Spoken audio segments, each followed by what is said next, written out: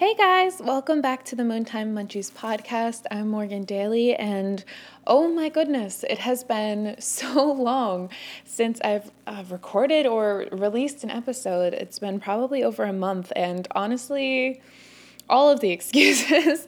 I mean, it's been a crazy month with, the Mercury and the planets and the hormones and having that time of the month and then just life being crazy, man. But I'm so excited to be back. I love producing content. I love researching these things and understanding them myself and creating essays for my own brain to know what the heck I'm learning and to share that to make education more accessible. I'm so passionate about doing this and everything I create. Oh my God, there's a noise.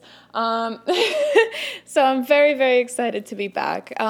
Today's episode is our thoughts and understanding them and how they reflect in our lives. So let's just jump right in. So this started from actually listening to Mayim Bialik's podcast, like Mayim Bialik's Breakdown, which love her.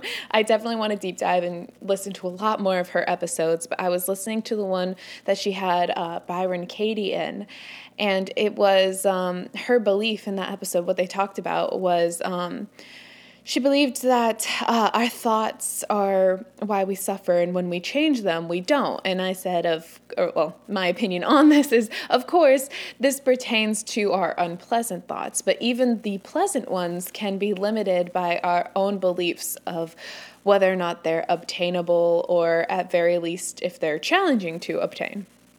So Byron Katie speaks of what she calls our underlying beliefs.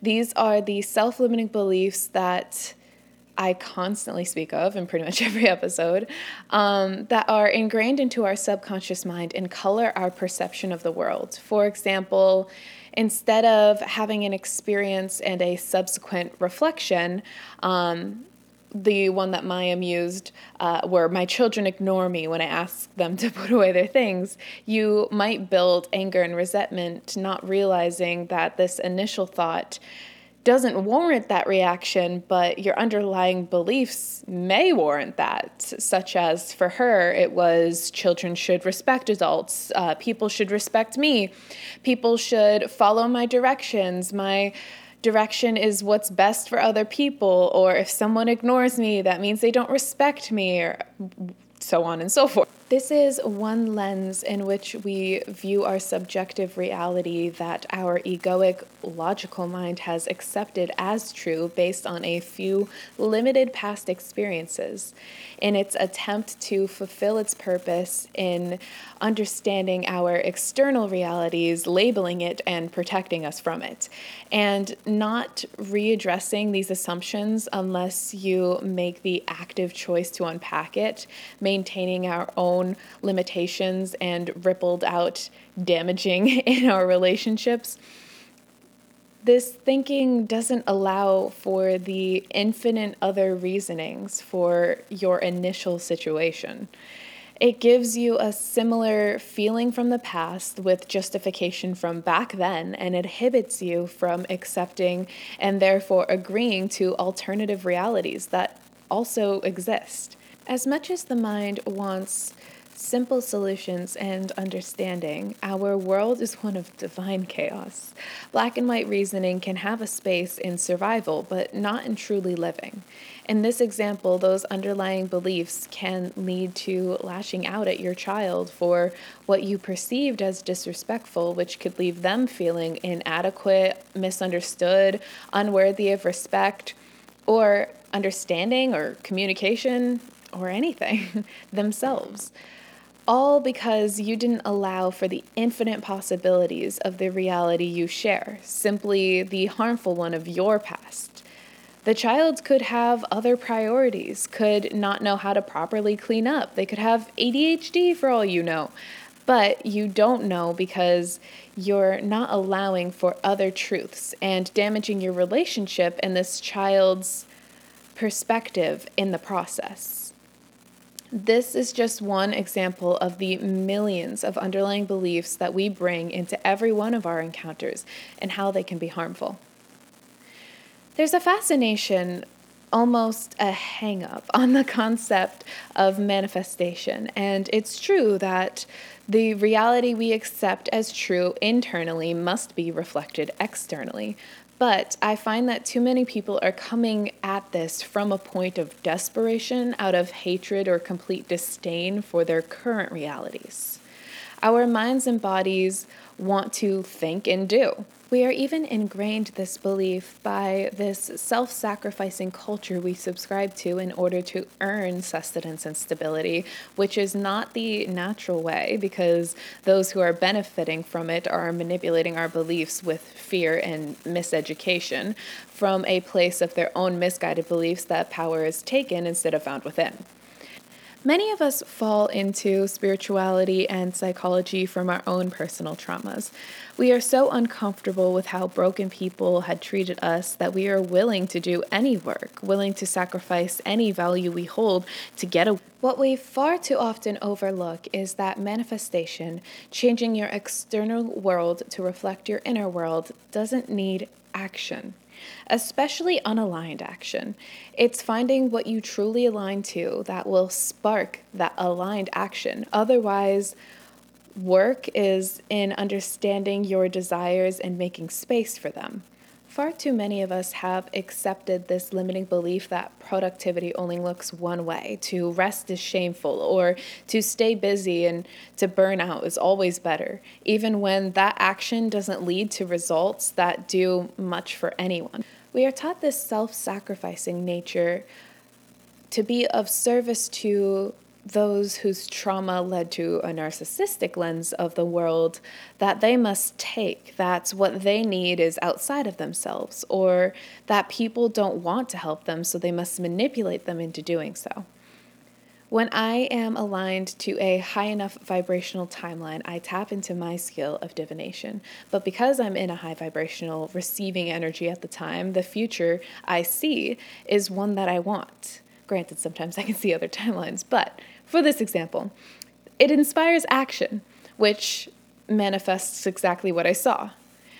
And sometimes I see other things or things that I choose to manifest that I never saw, or I see things that are for other people, but nonetheless, this has a chicken or the egg conundrum.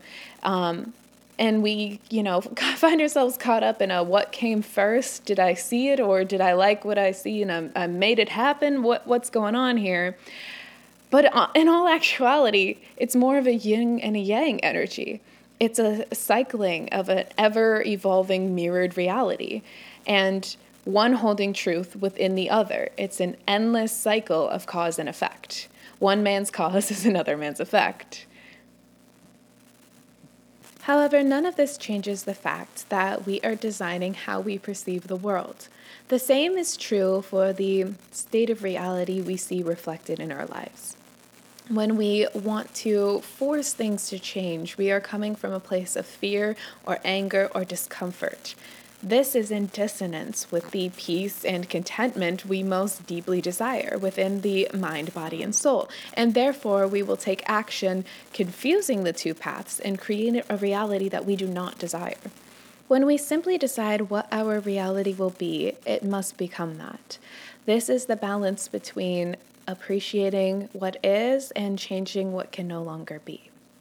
For example, if you are wishing to leave an abusive home, you would put your intention on no longer accepting such treatment, possibly even using your most undervalued but incredibly important resource of imagination to attract the exact kind of home that you feel in your most aligned moments would be safe, nourishing, and inspiring. This will be as easy as you believe it to be. If you believe it to be challenging, or your protective ego subconscious has subscribed to beliefs that contradict this new one, it is possible that there may be work that must be done before you can believe that you deserve this, and that it's possible with such conviction that there is no longer space for fear and doubt. That's when it happens, when you feel change is so imminent that you no longer even need to concern yourself with thoughts on the topic. This is how all disharmony with humans has occurred, from small squabbles and disagreements to wars, violence, and the politics that harm any person. People have this misguided belief that action comes first, or that power comes from anywhere besides the self. You have these misguided individuals determined for their desire and completely unbothered with the harmful impact their actions may have on others. We as people feel this, as it is our most powerful sense to intuitively pick up on the energies that surround us. And then we fear these individuals because, of course, we don't want anything taken from us, whether it's our rights or our freedoms or our lives or our safety or our families, whatever it may be. And between the unaligned and misguided determination of one party and the fear of another, a negative reality is co-created. If the first party could cultivate true peace and contentment in self, they would realize that those superficial desires are not the source of anything sustainable and feel naturally guided to act from a place of compassion. As it stands, unconditional love is the understanding that we are all one. I cannot hurt you without it hurting me. It's not one person's boundaries should ever be valued over another's, but rather that it is harmful to overlook either. If the second party was aware that what their energy is focused on is what manifests, they would not fear the worst. They would know that no matter how misguided or harmful somebody can be, it cannot affect our reality until we make it so.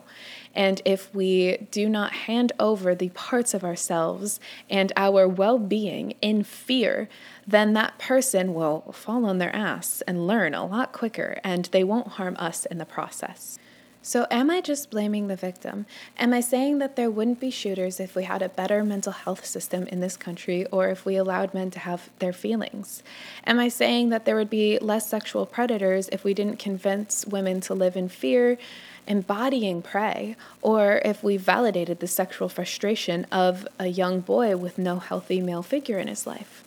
Am I saying that we wouldn't go to war if our politicians knew that money wasn't giving them any happiness, but their belief that it was, which came from themselves, is what was bringing and providing that happiness?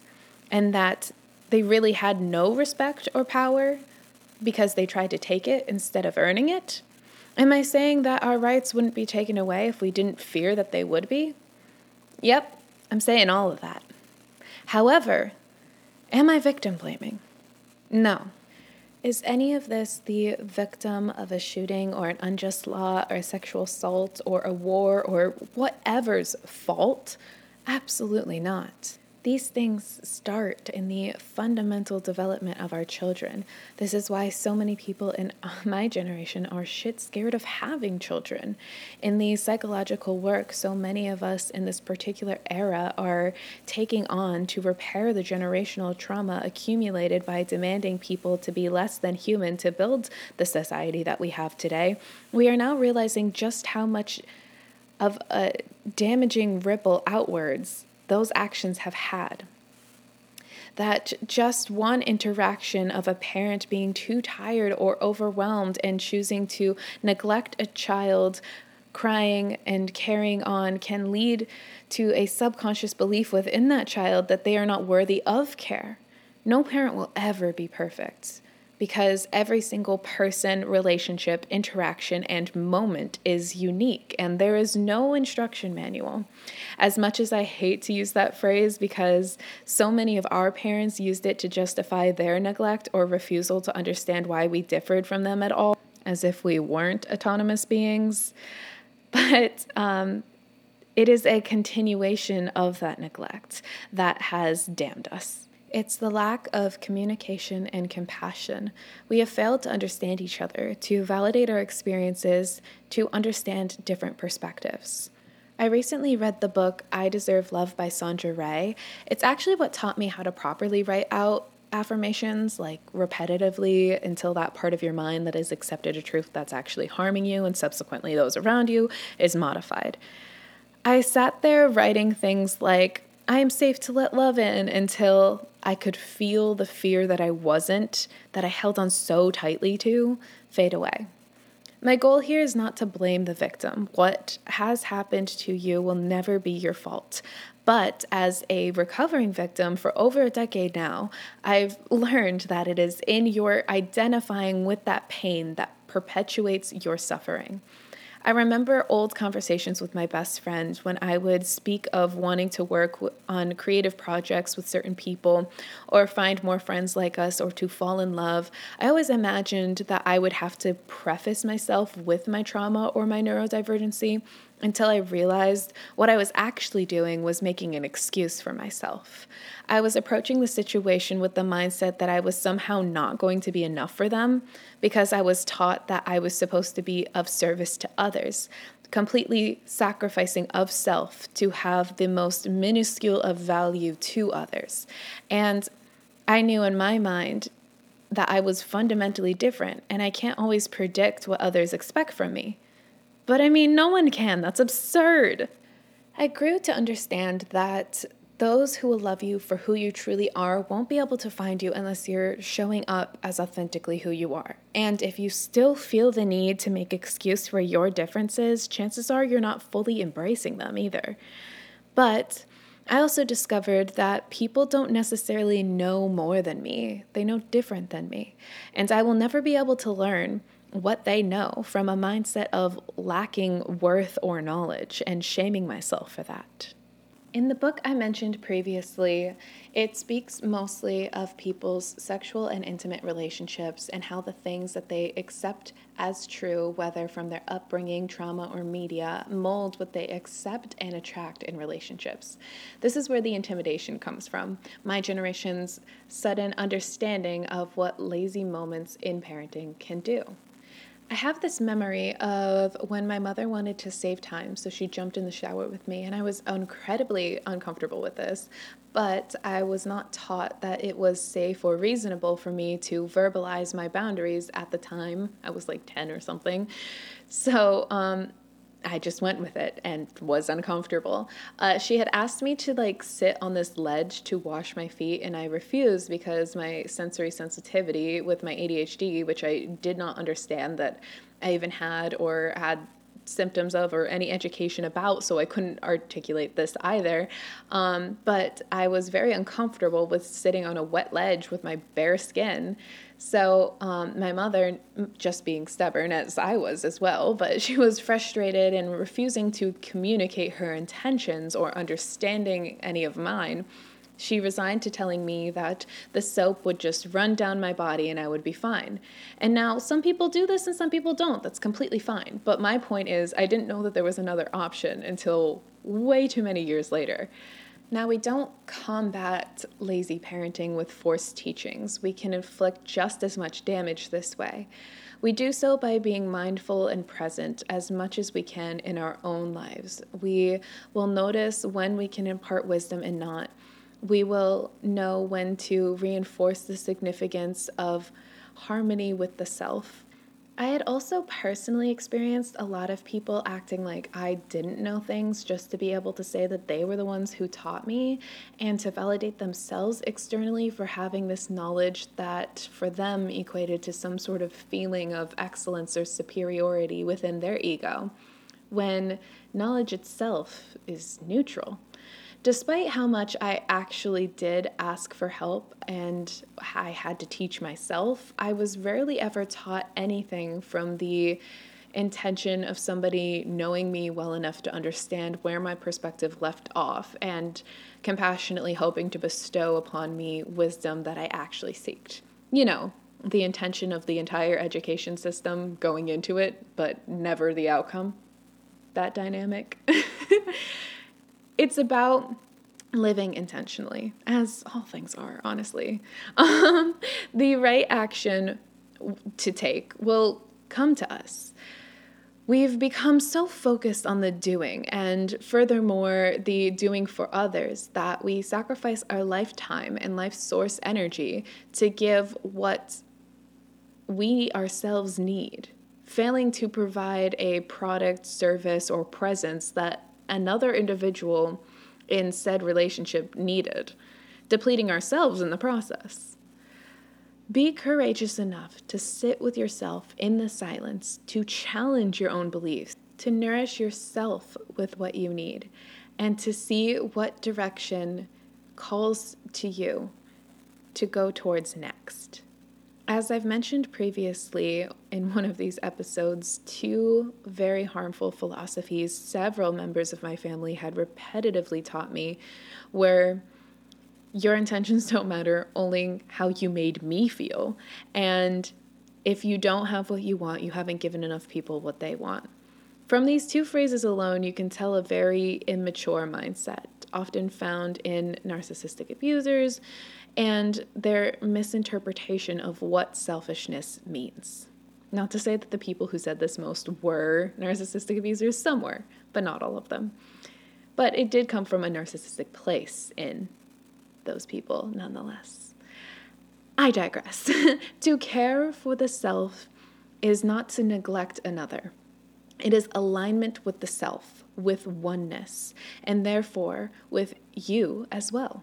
It is the definition of unconditional love that I had described before, not placing one needs above the other, but understanding that you are you, and with you for an eternity of your ever-evolving fragmentation of this unique experience of Source. You will only ever be as good for others as you are for yourself. Unfortunately, many of our parents experience neglect due to our grandparents having to neglect themselves to build the momentum of the society we see today. This rooted an underlying belief in our parents that no one would be there for them besides themselves, which bred in their parenting this lack of autonomy between them and us, their selfish behavior in the proper definition of the term, of us and what we have yet to have been taught about or understand ourselves led to this feeling of inadequacy within our generation and manifested in this sacrificial, empathic behavior. We as a generation are not overly sensitive. We simply are the first to leave the quote-unquote suck-it-up era, as my friends and I like to put it. We have the privilege to do the work, and thus we see the overwhelming damage of this compounded neglect of the mind, emotion, and spirit for hundreds of years. This is not any less challenging, consuming, or profoundly impactful as the work of our ancestors. It's simply different. It's also not a physical thing that we can show them. Like, here, I built a skyscraper. Or something that they have any common ground or means of understanding. So it's easy for them to invalidate all the work that we've done because it's not something that's mutually understandable without shared experience, as I've said. So your feelings are valid, despite the damaging backlash you may receive. I personally have endured such significant trauma that there was about a decade of my life where I needed to identify with recovering from it, a time where there wasn't much more to my thoughts or behaviors.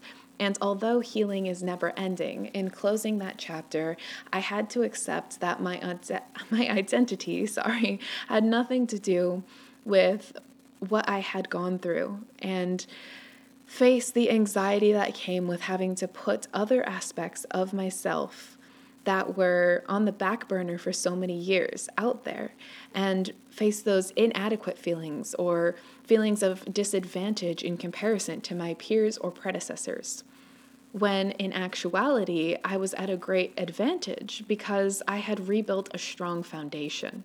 So, will it ever be your fault that broken people broke you? Absolutely not.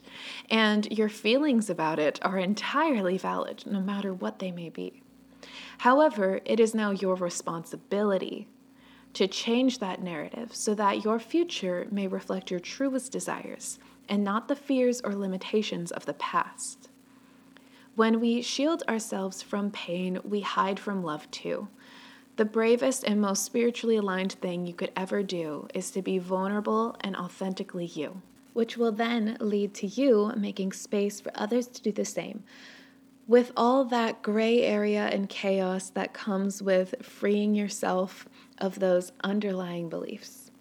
I had mentioned this before, but quite some time ago, I came across a post with a rather harmful mindset that stated that unconditionally loving relationships are not healthy because relationships need boundaries. I think the biggest discrepancy here is the misunderstanding of the definitions of the words boundaries versus conditions. It is my belief that every healthy relationship should have boundaries unique to the parties involved, as being well established, communicated, and reciprocated and respected. But this can also be true in unconditionally loving relationships of all kinds. If someone were to love all of you exactly as who you were in every evolution of yourself, that would include your boundaries, and they would want to care for your needs.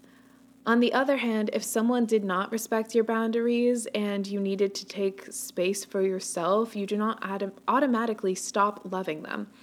I believe that there can be varying degrees of liking people we have relationships with, and obviously millions of different kinds of love. But to love unconditionally is something that you can have in every relationship, even with pets, activities, or objects. Despite how in love you feel, or how much you like each aspect of that person, place, thing, object, whatever. You care completely and regardless of circumstance. Therefore, you could never bring yourself to cause harm for the sake of harm. Unconditional love is not your boundaries are more important than mine. It's that they are equal to mine, and though I must fill my own cup first, I cannot bring harm to you without it harming me as well. I believe that unconditionally loving is one of the only kinds of love that you choose to have or bring into your relationships because it comes from you alone and how you approach the situation. It's almost a baseline respect where you could very much dislike someone for the harm that they've caused you, but realize that there's no point in returning that negativity. As always, this has been my thoughts on some things. I'd love to hear your perspective. My name's Morgan Daly, and I'm on most platforms. Be kind, be mindful, and have a good day on purpose. Bye!